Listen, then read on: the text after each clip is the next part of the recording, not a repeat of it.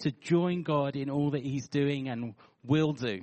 That we want to join God in the renewal of all things. To see the various communities that we represent discover life and discover what it means, not only to follow Jesus, but to see him transform things, to make all things new. And so that's what we've been doing over the last few weeks. I don't know if you've noticed that there's lots of things going on in Northampton at the moment, particularly sort of regeneration and stuff like that. And, you know, sometimes the things that are happening in the physical, as it were, kind of talk and show us maybe what God wants to do. You know, so there's lots of buildings being pulled down, aren't there? And lots of new things being built up. And whilst some of those things are a little bit of a pain, you know, with traffic and getting in and out of Starbucks has become a real issue. It's good. It's a good sign. It's a sign of life. So much so, our borough council, I don't know if you've noted this, our borough council have branded all this regeneration, this redevelopment, Northampton Alive. Have you seen that? That they brand it in this way. And I think we should expect the world around us, we should expect the creation around us to begin to cry out for life, to begin to cry out for the life that we believe only Jesus can bring. Romans 8:19, you don't have to turn there, I'm going off on one this morning, but Romans 8:19, it says, for the creation waits in eager expectation for the children of God to be revealed. For the creation was subject to frustration, not by its own choice, but by the will of the one who subjected it, in hope that creation itself will be liberated from the bondage of decay and brought into the freedom and glory of the children of God.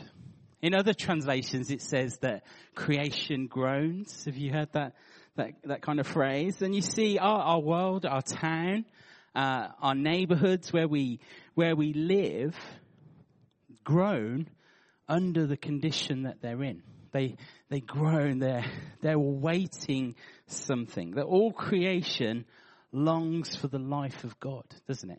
All of creation is longing for that. And sometimes creation is longing for it so much that it tries and builds structures and things to try and discover the thing that it's longing for. But it's our conviction that thing can only be found in Jesus, that he's the only one who really brings life. And so when we look at our town's attempts at regeneration, it is like a prophetic reminder to us. It's a reminder to us that creation is longing for the life that you and I carry.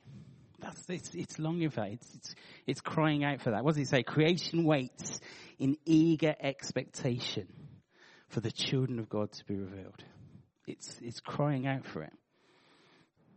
And you see that for the longest time, the church has been good at having a vision for itself. Mostly survival. That's kind of where the church's vision lies. How are we going to survive? When actually our vision, it should be for our cities. It should be for our communities. It should be for the neighbourhoods where we are. That's where our vision should be.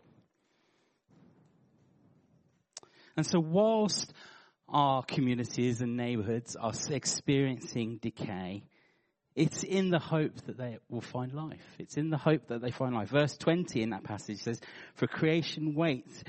Creation was subject to frustration, not by its own choice, but by the one of the will who subjected it to it, in hope that the creation itself would be liberated. And so our call as sons and daughters of God, our call as his people is that we would bring life where there's decay. That we would bring freedom where there's bondage. That we would bring liberty where people are captive. We could bring healing where there's brokenness. That's the job of the church. Why is that? So we can have nice church services and pat ourselves on the back? No, not at all. It's not for any of those reasons. But we want to do it because it brings life to creation, so that Northampton will be brought into the freedom of the sons and daughters of God. Isn't that exciting? But that's the role that you and I get to play. And so when we see signs like Northampton Alive, we need to say yes and amen to that. Because it's a reminder. It's a reminder that our town cries out for the very thing that we carry. Life. It cries out for the life that is within us. So we've been exploring our mission and vision as a church. And we've had these 6 headlines, if you like. And really these 6 headlines are just ways in which we think we can outlive this thing that God's called us to do, to join him in the renewal of all things, to bring communities to life. So last week we looked at the first one of those, which was a culture that fuels, a culture of prayer that fuels mission. That we want to be people full of passion and longing, that we would be willing to just get on our knees and cry out for this place to see God's kingdom come. This week, as you're probably guessing, we're moving on to the next one. And we're looking at this idea of communities, networks, and neighbourhoods. So I want to kind of unpack what we mean by that a little bit. Also want to just think about how we might engage with some of these concepts, but then also hear from some folks in our community who are already doing that. People who are already attempting to grapple with some of the things that we're talking about this morning. See, all of us live within different spheres, don't we, of influence in our lives. All of us have different things. Most of us live in a home, I'm guessing. And most of us live in a home that's in a particular street, that's in a particular neighbourhood, that's in a particular part of town, that makes up a community here in and around Northampton. Likewise, many of us have jobs. Some of us have jobs that we do at home. But some of us have jobs in particular industries and get to interact with many different people. Some of us have interests. Some of us engage in certain activities that place us within a network of people. Okay? So when we talk about neighbourhoods and networks, we're just talking about how we interact with some of those different communities that we are involved in. Now, there's some interesting changes going on in our world. You see, for the last 50 years or so, the world has become increasingly smaller. I don't know if you've noticed that. Not in size, but just in its ability to communicate. And that we're very much a global society, aren't we? It's easy to engage with people the other side of the world. It's just the nature of what technology has brought and all sorts of things like that. And so our tendency through the generations is to lean towards networks over neighbourhoods. That's been the reality, that we find relational connection to others mainly through networks. People like us, people who share the same values, people who've got the same interests, people who do the same job. So we kind of find a sense of gravity relationally in networks. Something is shifting. I don't know if you've noticed this, but in all our globalization, our world is becoming suspicious. Okay? And so we have a global war on terror. How's that going? Or we have a global banking crisis. That one didn't go down too well. And so there is this pull, this gravitation away from networks and back into neighbourhoods. Now, I don't know if that's just nostalgia or just like a sense of like, let's get back to the good old days. But increasingly, our lives are becoming more and more about local again. I don't know, have you noticed that? You know, we like to go to the local coffee shop and buy things locally and locally source things and get things that are organic. You know, we have those kinds of mentalities. And so there's this kind of weird shift going on in our culture where we still have networks, okay? We still have networks, but also there's this pull towards neighbourhoods. And so we have to respond to that as a church.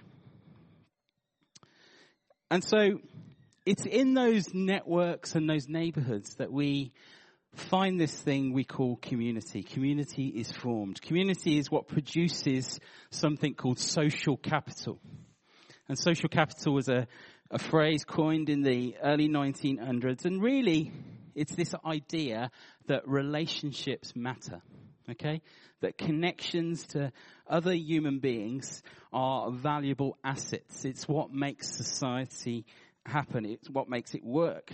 I don't know if you've noticed, church is an amazing sort of melting pot of social capital.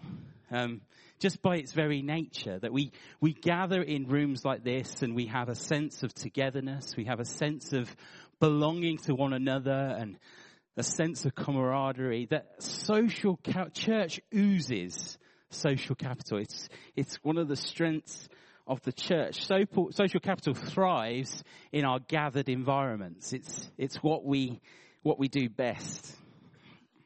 And so we as a church want to be a gathered community, don't we? We want to be people who gather together.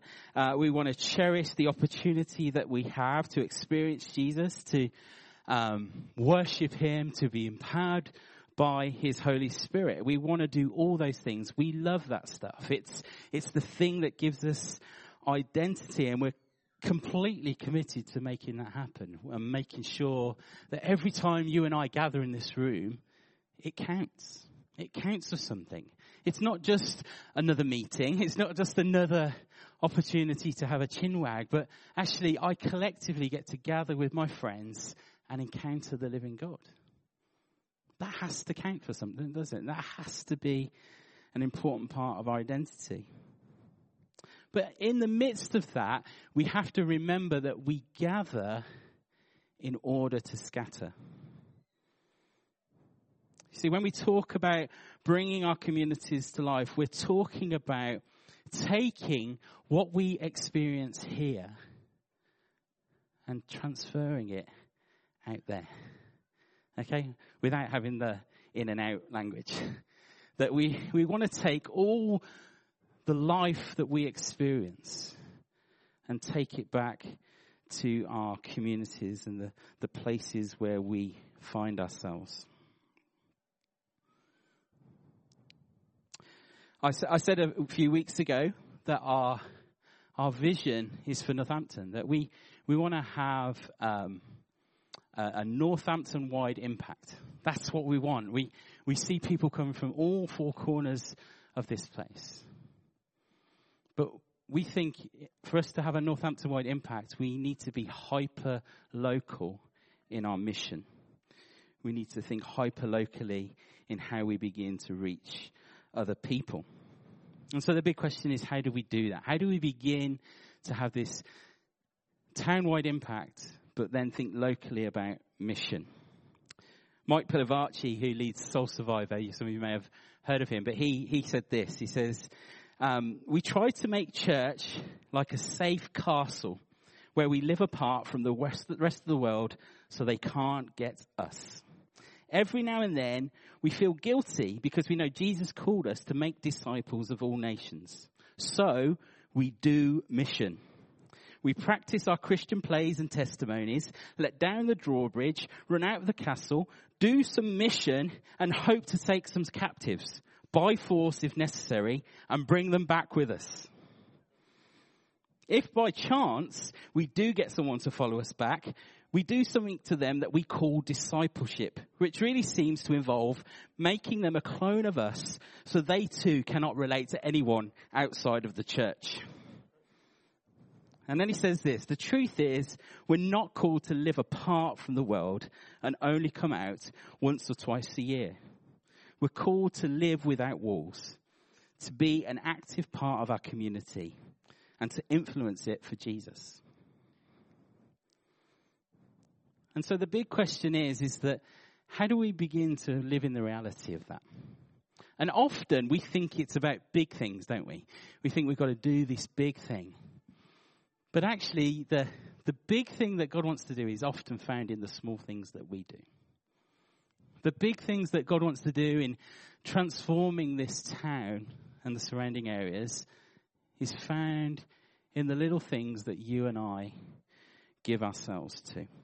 If you've got a Bible, turn to Matthew 13.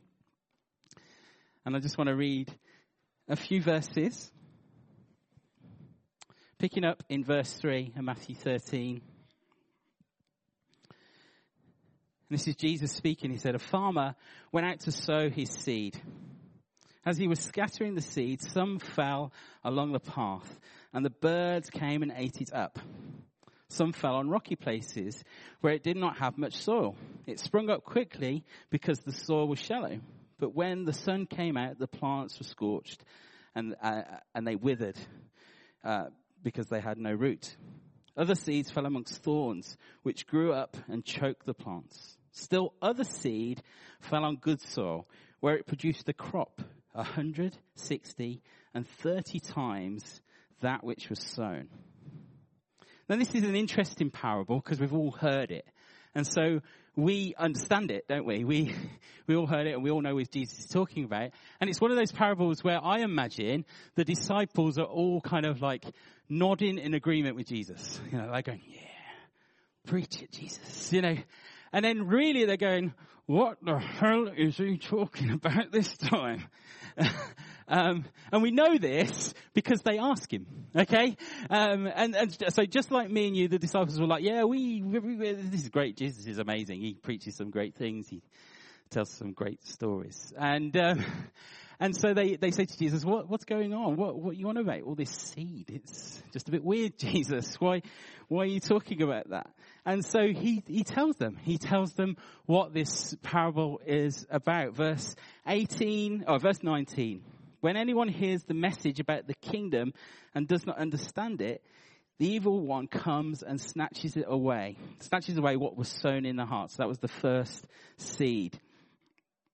And then he says, the seed that was sown on the path that falls on the rocky ground refers to someone who hears it and once receives it with joy.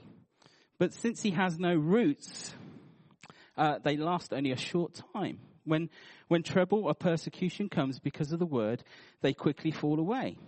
The seed that falls amongst the thorns refers to someone who hears the word, but the worries of this life and the deceitfulness of wealth chokes the word, making it unfruitful. But the seed that falls on good soil refers to someone who hears the word and understands it.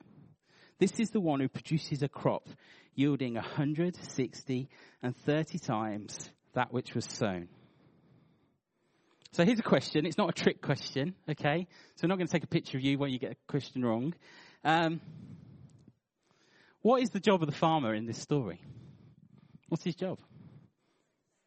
To sow seed. Well done. That's what his job is, to sow seed.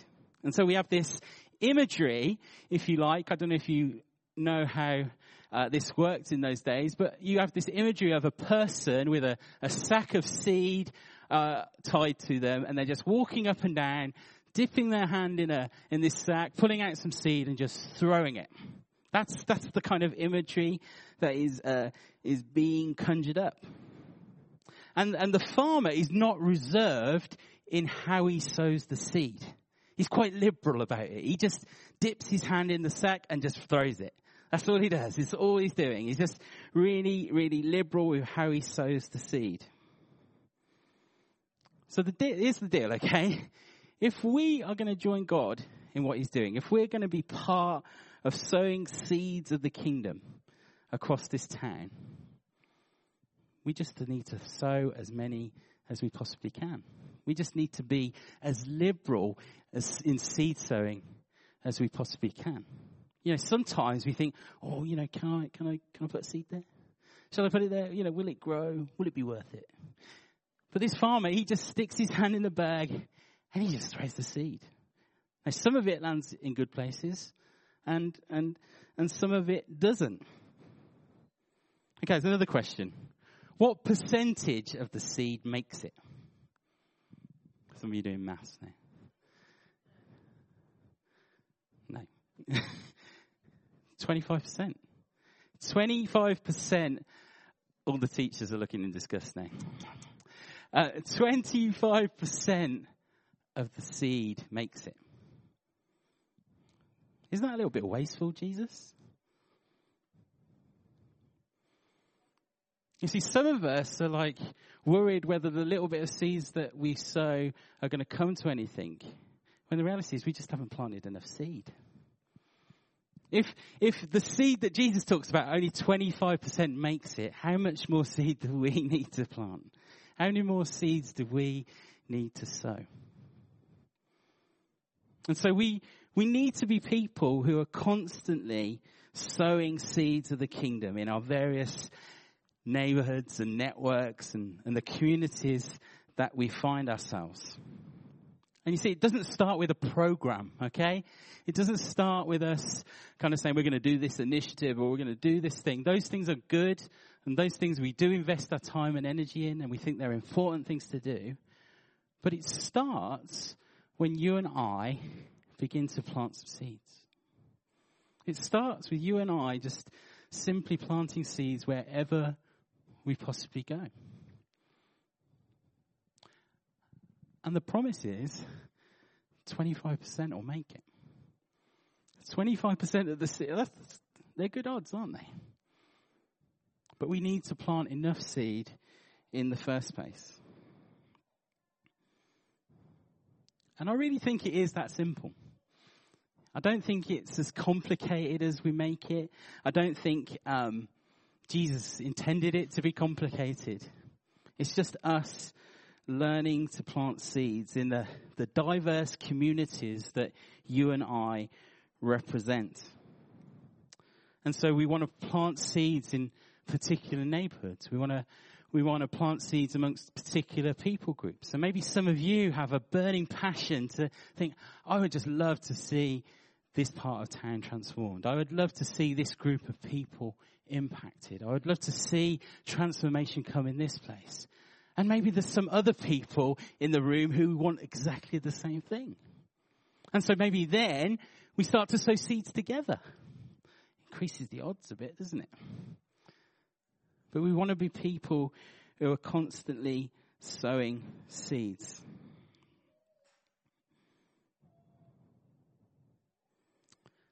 And so I really think that there are some changes culturally coming to us as a church, because predominantly as a church, for the last 9 years, we've been a network. We've been a network of people from all over Northamptonshire coming together to worship Jesus. And that's been an amazing journey, an amazing part of our history. But I think if we're really serious about bringing communities to life and really serious about seeing Jesus bring transformation, that we need to perhaps step back into some neighbourhoods. That perhaps we need to learn again what it means to be local. And actually there's a big enough crowd of us here now to have a go at that. And so over the coming months, we want to do a little bit more of that and just figure out what that begins to look like. Over the last few years, we have encouraged some of you to get to know your neighbours. Some of you grit your teeth with joy when you hear me say this. But we said, if Jesus says love your neighbour, what if we took him literally? What if we attempted to actually love our actual neighbours? The people who live next door. And the challenge was to just get to know your 8 closest neighbours. There was no pressure for that to happen in a certain time frame, but just get to know your 8 closest neighbours. And so the goal of that was, if we're called to love somebody, Okay? It's probably good that you know their name. So maybe that could be your first goal. Just get to know their names. But the hope was that these people that live around us, that we see occasionally, would go from being strangers to acquaintances to maybe friends. Now, some of you have taken that seriously. And some of you have been doing that. So I just wanted some friends to come and tell us how that's been. Okay, so Jake's going to come and Anya's going to come and just tell us really quickly just a snapshot of how they are attempting to get to know their neighbours. So Jake and Nikki, you know, they live in Spring Boroughs, in one of the high rises. And so they've got a unique way of interacting with their neighbours because they're all on one floor. But why don't you come tell us just a little neighbouring story? I've got to be honest about something here, that since I've been living with Nikki, she's been open and saying, actually, since you've been here, I've probably spoke to my neighbours a lot more, because I have this habit of talking to anybody. I don't care. I'll chat about anything. And Nikki balances me out. She remembers everybody's names because I don't. So I'm like, them couple down there, and she's like, yeah, Colin and Amanda. And then our direct neighbours are Suli and Samantha. The couple with Valdrin, a little boy, are Mona and Zyma. So what have you done with them? One thing we have done recently is over the months and the time we've been there is we've always posted things to the doors, like inviting them to the Christmas parties and events and things like that, or they had the sachets of coffee, we've chucked them through the door. We also say hi a lot. You know, that's really helpful, is actually just getting to know them on a basic level. How are you? How's your day? One thing they did recently is for Noah's birthday is Nikki popped an invitation in the door for like people to come around just for an hour to, you know, enjoy us in celebrating his birthday. We didn't get the whole floor, but we had, was it 4 of the 6 come along? And we had a really good time. We got to know them a bit more. Amanda and Colin are expecting a baby this year, so that was exciting. Little Valderin couldn't come. Valderin, sounds like a knight, doesn't it? It's great. He couldn't come. But Trina, the little girl next door who's 2, came along and had a really good time. And it was just a really good opportunity to get to know them more. And the good thing is about having a child is when you have a child, people tend to talk to you more anyway because he's so cute, it just draws them in. Oh, is he yours? And then you get chatting. So we've just had a really good year getting to know our neighbours a lot more. So yeah, it's been really good. And Anya's going to come and tell us a neighbouring story as well. I got fed up of Steve doing the same talk every year, so I thought I'd better do something about it. If you haven't done anything about it, he'll carry on doing the same talk every year. We have tried to get to know a few of our neighbours, and one of our neighbours has got a little girl a little bit younger than Eleanor, 5 months younger, I think, and I met her when I did my pregnancy yoga class thing, and I was partnered up with her, and I was like, I recognise you, and we were like, oh yeah, we live in the same street. That was how well I knew my neighbours. And anyway, so I just thought, okay, well, there's a sort of a coincidence. Let's invest a bit of time. And actually, I think the hardest thing about anything like this, whether it's neighbours or networks, whatever, is thinking, how do I fit in another thing? How do I work out how to, meet up with people or organise a street party? You know, you sort of maybe thinking big in your mind that you've got to do something else. But all I do is just, if I'm going somewhere, just say, do you want to come along with me? Or, let's go and get a coffee. Or I'm going to this music group with Eleanor today. Are you free?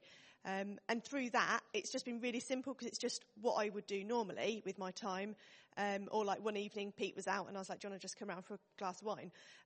Wine and stuff does feature heavily in this relationship. And so we've got to know each other a bit, and then we talk about our husbands and they go, oh, actually, they might have something in common. So then invited them round for a drink, the couple round for a drink with us. And then I've gone round to theirs and sort of, built up a bit of relationship, which a couple of years ago we didn't know them at all, and turns out they know all of the neighbours in the street. They're sort of the people of peace that Steve sort of mentioned before, people who have kind of access to other people, and so we now know a lot more neighbours' names and things about them. Like there's a man over the road who's got strange fetishes and stuff. Apparently he comes out in tights and stuff, all sorts. So we know all sorts of things about our neighbours now. We can fill in that grid. Pete's going, stop talking, Anya. But yeah, we could fill in that little grid with all sorts of interesting facts about people. So our next challenge is actually getting to know those people a bit more personally rather than just through somebody else. Not like that. Not him particularly. I'm just going to stop. We'll stop there. I did hear a story this week of a church that was closed down because they like to take their clothes off. But yeah, quite scary. It really is that easy. You know, none of these guys said, you know, that was hard. It wasn't hard work. It was just easy to go and begin to plant some seeds. What Anya didn't tell you is that the other things that come out of that is conversation. That people think you're a church person, you're involved in leading a church, but you're normal. You know, you have all those kinds of conversations. So I would encourage you. Get to know your neighbours. Get to know them. That's where some of this seed planting begins. We also want to be really intentional at reaching into certain communities in our town. And so we made a video this week about one of the communities that we want to reach into. So why don't we run that?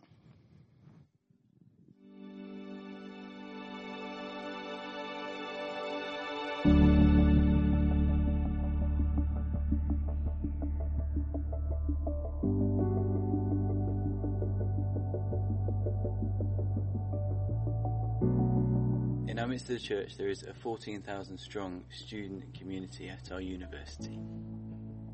Mostly aged 18 to 21, these people come from all over the country to study in our town, and they live largely around the university's two campuses. There is also almost 24,000 other 18 to 30-year-olds, according to the last census, who live all across our town in almost every single neighbourhood, in almost every single area of work, whether they are labourers or teachers or creatives or young professionals, business owners. What would it look like if people like us took seriously the call to share the love of Jesus with this community? That we prayed for our population as if we believed that God would use us to touch that community.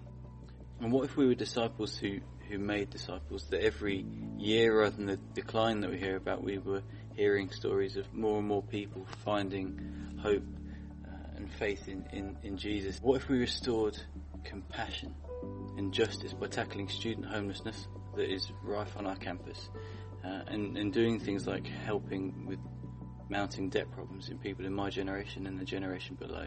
And what if we joined with other Christians in mission onto Abington Street, into the nightclub scene, into the student union bar? And what if we planted connect groups led by students into halls, into student houses? And what if we took seriously this idea of raising leaders that shape culture, that shape nations? And in our university right now, there's future members of parliament, future teachers, entrepreneurs, business owners, market leaders. They're all in our midst right now, and it's not just a reach into the UK. Every year the university reckons there's about an extra 1,000 international students from over 100 countries. What if we could touch 100 nations around the world without actually leaving our town? There are a million things we could do to reach this age group, but the reality is many of these are already living on our streets. They're our friends, they're our housemates, they're our co-workers. We don't have to go far to begin to make an impact into this community. What if in 2015 a few people from a small church decided to trust God and really begin to explore what it might look like to try and reach this community? We believe it's time to start doing something. Put simply, we just no longer believe that it is enough to expect people to walk through our doors on a Sunday morning.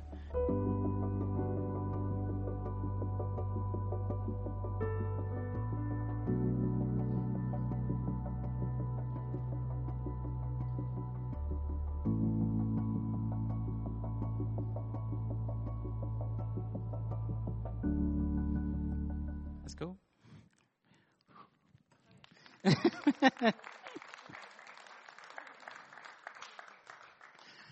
So we really want to take seriously this whole idea of reaching into our neighbourhoods and our networks and the communities that we all represent. It's really where we feel the Lord is pressing us. Now, there's something interesting about the 25% of that seed that made it. Okay? And it's found in verse 8. See, the seed that lands on good soil, it produces a crop 100, 60, and 30 times that which was sown. So the 25% of seed that makes all the seeds that we plant, 100, 60, or at least 30 times more is yielded. That's exciting, isn't it? That we can plant seed. We don't have to worry about what bits will make it and what don't. We know 25% should make it. But that 25% is going to yield 100 times. It's going to yield 60 more times. It's going to yield 30 more times. Would any of us be disappointed by that? Would any of us think, oh no, I only got 30 times more than what I planted? I'll take that. So we want to be people who are reaching our communities, networks and neighbourhoods. And that we're mobilised to do that. And it starts with every single one of us. Just simply planting seeds. So why don't we stand, we'll pray. I'm conscious that we've run over time this Sunday. But we will pray. And I particularly want to pray for some of us who feel passionately about this idea of being people who plant seeds, who want to see our networks and our neighbourhoods and the communities that we represent transformed. And we want to be able to be people who give ourselves to that. So Holy Spirit, we just welcome you. And Lord, we are grateful for all that you've done, Lord, that you gathered people from the four corners of this town and beyond, Lord. And you've brought us together. And Lord, we believe that's purposeful, Lord. That you brought us together from different locations and different places so that we can then scatter, Lord, into the villages, the communities and the places where you have us, Lord. Lord, we recognize, as you said in the book of Acts, you place us even in the very streets where we live. You determine where we would live, where we would move, what we would do, Lord. And Lord, we just say, Lord, make us obedient to that. Make us obedient to that, Lord. Help us to be people who just liberally plant the seeds of your kingdom wherever we go. Wherever we go. So what we'd love to do is that if you're a leader in the church or if you feel compelled to a particular neighbourhood or anything like that, it's not a promise or anything like that, but God's put something in your heart for a particular place or a particular part of town, we just want to pray for you, okay? And so that if that's you, just come forward and we're going to pray. And we're going to just pray God's blessing upon you.